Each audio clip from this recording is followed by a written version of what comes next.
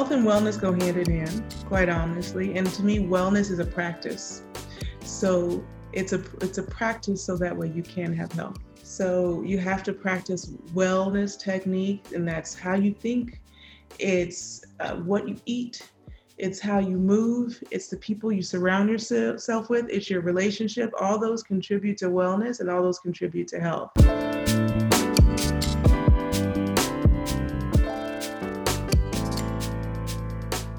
Welcome to Startup Health Now, the podcast where we talk to the entrepreneurs transforming the future of health and discuss the health moonshots they're working to achieve. I'm your host, Logan Plaster. Today on the show, a very special guest, Venus Williams. The tennis icon and Olympian has built on her success on the court to become a savvy and successful entrepreneur, investor, and advisor. Now she's making her mark in health innovation. Specifically, Venus Williams has partnered with Zeal, the wellness company that invented the idea of massage on demand. Now Zeal has expanded to be a tech platform that offers a range of wellness on the go services. So Zeal co-founder Alison Harmelin sat down with the iconic tennis star to get her candid thoughts about health, family, entrepreneurship, and how startups can bounce back from COVID-19 even stronger than they started. I hope you enjoy the interview.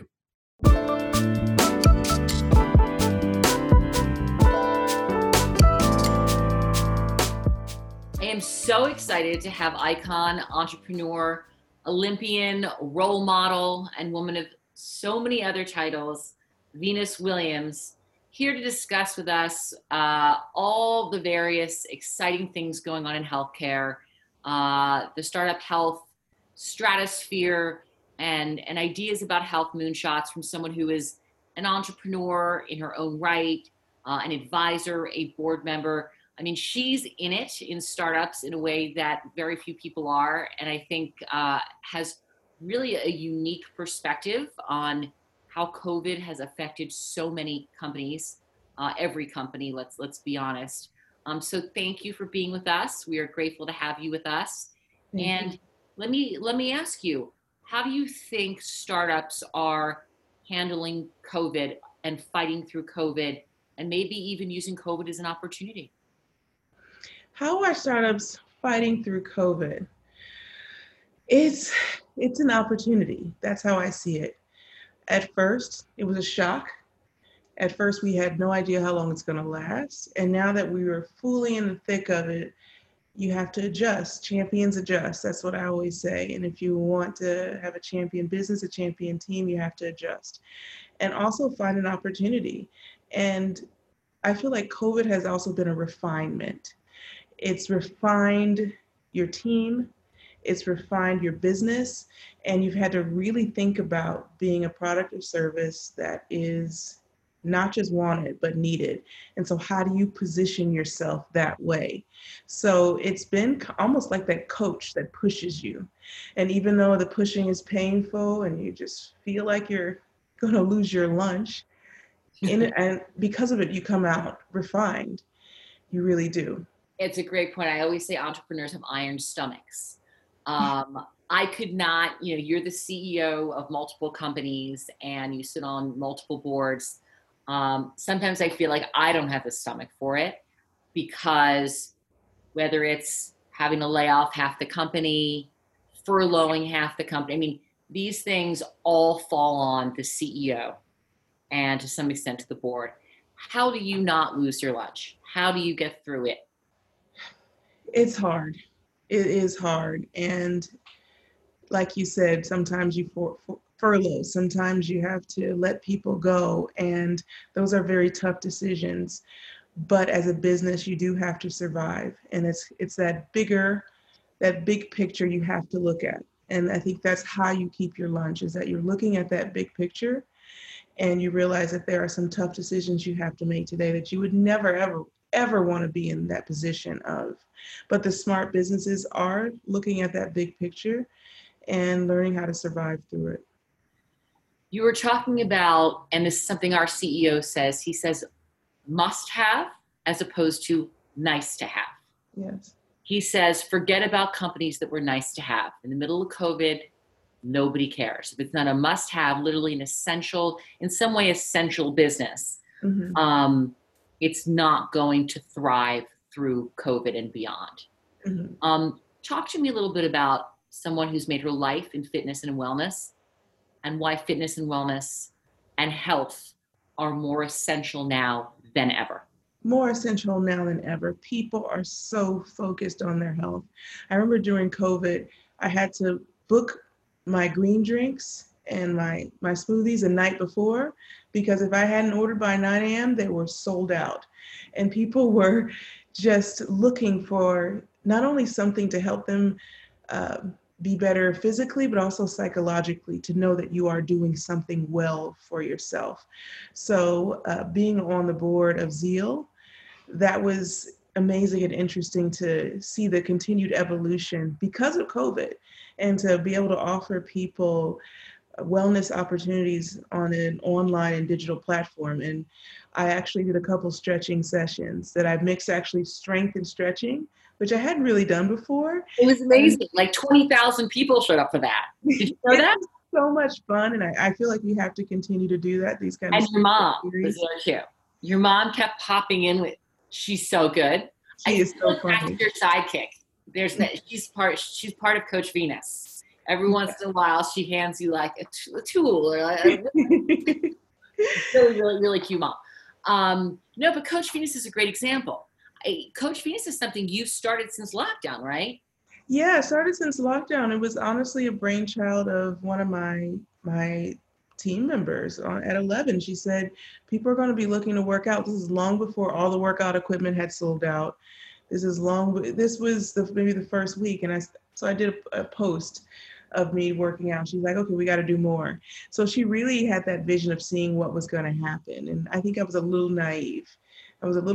Thinking, won't be long, but it was a long time. But honestly, doing Coach Venus, and we did all these sessions of working out every single day, different sessions, different guests, it actually kept me motivated. It gave me a reason to be stronger. And when I would work out and I really couldn't do the workout, but somehow I got through it, like doing 100 arm raises. I don't do arm raises. I'm very strong, but it made me determined to challenge my body in a different way. So it was wonderful to help other people, but in helping other people, it helped me. And that's what wellness is all about. I think it's kind of that circle of helping yourself, and because you're well and because you're strong, it gives you the opportunity to help someone else, because you're well. If you're not mentally well, if you're not emotionally well, if you're not physically well, you can't help anyone else because you're barely making it. I took up yoga. I've done it on and off for a long time, but during COVID, I felt like I really needed yoga. So I went back to it, and virtually through Zeal, I had a coach for an hour, 5 days a week. I mean, I really committed to it. And like you, I had my juices, and I'm fishing around for turmeric across 3 states. And I've got all these ideas about what we need to do to stay well in these unusual times. What would you say to startups getting started up in these unusual times in the healthcare space? It's one thing to try to just keep yourself balanced and sane. It's another thing to start a business. Mm-hmm. What advice would you give to an entrepreneur, a new entrepreneur who's starting up right now? Yeah, I think that you hit the nail on the head earlier when you said one of Sammer's favorite sayings is, is this something that I need or something that I want? Is it a must-have or that? So anyone starting a business right now, the whole landscape of business is changing. Office space is changing. How much office space are we going to need after this with people working from home? People are going to be looking to now save money on office space. People are now learning to work even more together as a team virtually. So everything's changing, and it's never going to go back to what it was, in my opinion. So when you're starting a business right now, you've got to think about that. How do you survive in this new kind of landscape where the expectations are different? But also it's an opportunity. It's an opportunity. What kind of businesses, when you think about investing, what kinds of things are you looking at? Now, Startup Health is invested in dozens, if not hundreds, of small startups, but what kind of things are you really thinking about long-term? Long-term, especially now as I become a little more seasoned and a little bit older. Of course, I'm thinking about... I'm still older than you by quite a bit. I'm thinking about how to help other people and how you're investing to help other people. And I think 2020 has made us think about our health, and it's made us think about um, our differences, but how we can have less differences, especially with the Black Lives Matter movement. There's been a real push towards investing in minority-owned businesses and corporations offering even discounts or seminars or virtual summits, all sorts of things like that. So it is opportunity right now. So 2020 has changed us because of that, and there are so many opportunities because of it in a disastrous year, really. I'll actually send you something you'll really enjoy. So Alpaca, which is Ryan Friedman's venture capital fund, they've actually decided to put their money where their mouth is. They have committed a certain percentage of their new fund to minority-owned businesses. So they're looking specifically at saying, we're not just going to talk the talk, walk the walk, we're going to put the money. And that's a really interesting point right there, because I think there is a lot of talk that goes on. But at the end of the day, people need to understand that people sitting on, whether it was the makeup of the board, the makeup of the executive team, whether it's women or people of color, it changes the perspectives, I think. And I also think it changes the way the companies operate. What would you say about diversity in the workplace and why it's not just good for people, it's good for business? Right. Diversity in the workplace is extremely important, but not only is diversity in the workplace important, but accepting people for who they are. And I'll give you an example of that. As an African-American woman, sometimes you'll go into a meeting and you're like, oh, how can I wear my hair? If I wear my hair in braids, people, won't take me seriously, or they'll judge me, or this I'll is lend you my hat. Unprofessional. Exactly. So we have to not only be diverse, but also accept other cultures and the fact that your hair may be different, how you perceive things may be different. So for me, it's just taking it even another step, that we are all different, but that's okay. It actually makes it better. And that also, for me, diversity is in age as well. You have to have all different kinds of ages, all different kinds of backgrounds. And, when I'm talking to my team and when we're hiring, I ask this question. It's like, do you like this person because they're so much like us? Or should we be looking for someone with a little bit different opinion? Of course, you want someone who's going to fit your culture, but it shouldn't be, lemmings. There should be diversity in thought, and that diversity in age and diversity in background. All those things are extremely important to me. One of the things that Sam, our CEO, always says is that he doesn't want yes people, and that's useless to him. Because if you're just regurgitating back to him what he already thinks, you're teaching him nothing. There's that old saying, when you're talking, you learn. What's the saying about something that you're talking? The only time you learn is when you're listening. Yeah.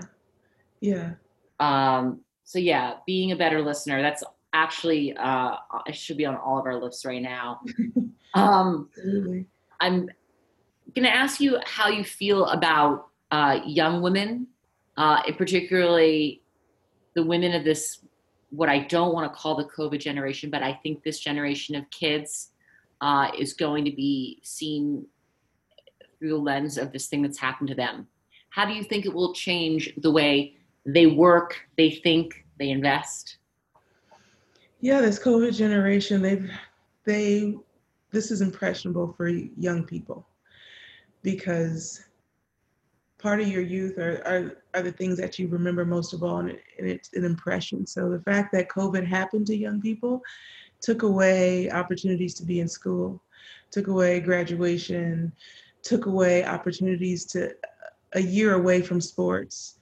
Those are opportunities you don't get back. If you're playing on a college team or a high school team, you cannot get that time back. So this will change them, I think, and I hope, their priorities in life. And so hopefully it's less of a kind of Instagram life, but a real priority of like these things actually are important. School is important. Achievement is important. Having the opportunity to move and be well and to play a sport is more important than perhaps being an influencer, because that is such a huge influence on young people. So hopefully it will be a shift in priorities. From your mouth to God's ears, I see even my 7-year-old daughter looking at Instagram, and I know it was initially a wellness. They wanted it to be for fitness influencers and wellness influencers. There's nothing well about thinking that 5'10", 102 is a normal weight. There's nothing well about thinking that the only kind of hair is this kind of, it's actually very unwell. Mm-hmm. And so I'm very careful to tell her that those pictures, one, are not real pictures. They've been altered. Mm-hmm. And then two, just because she looks like that, that doesn't need to do, it really doesn't need to have anything to do with her. I'm very, very careful about that.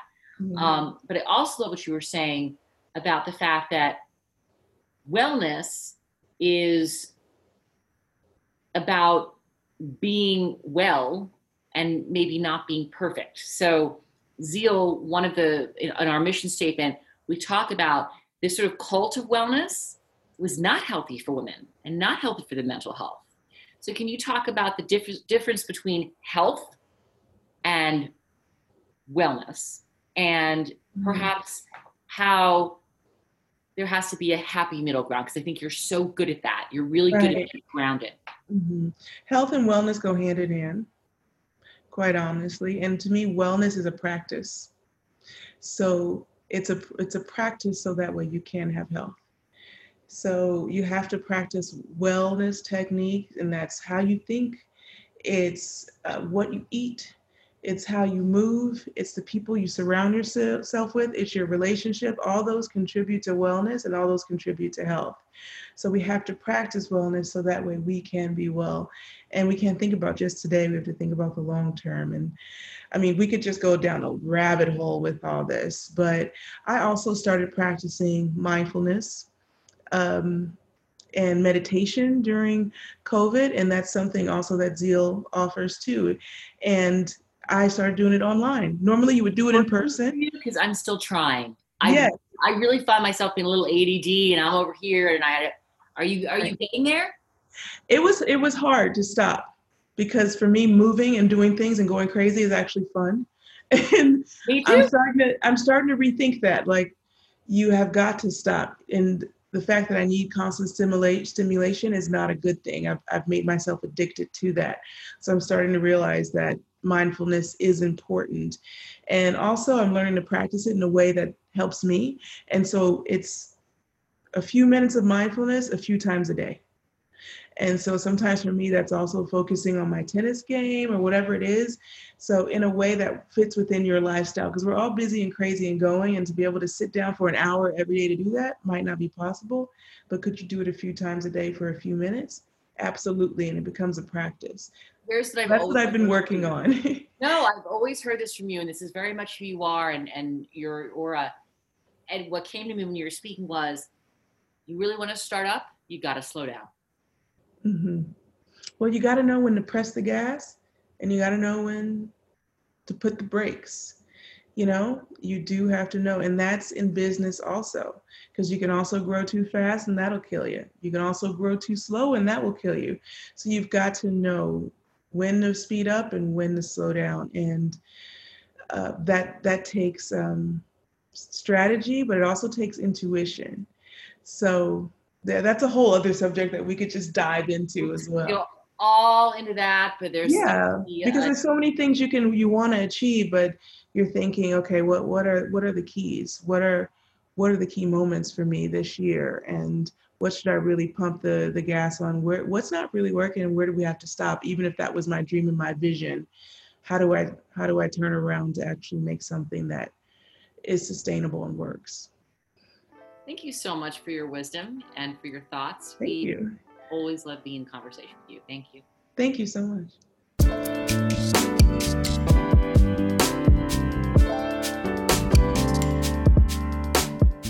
Startup Health invests in health transformers from around the world who are committed to achieving audacious health moonshots. If you want to learn how you can join this community of entrepreneurs, or if you want to connect with one of our 330 companies, go to startuphealth.com. Thanks for listening to Startup Health Now. We'll be back next week.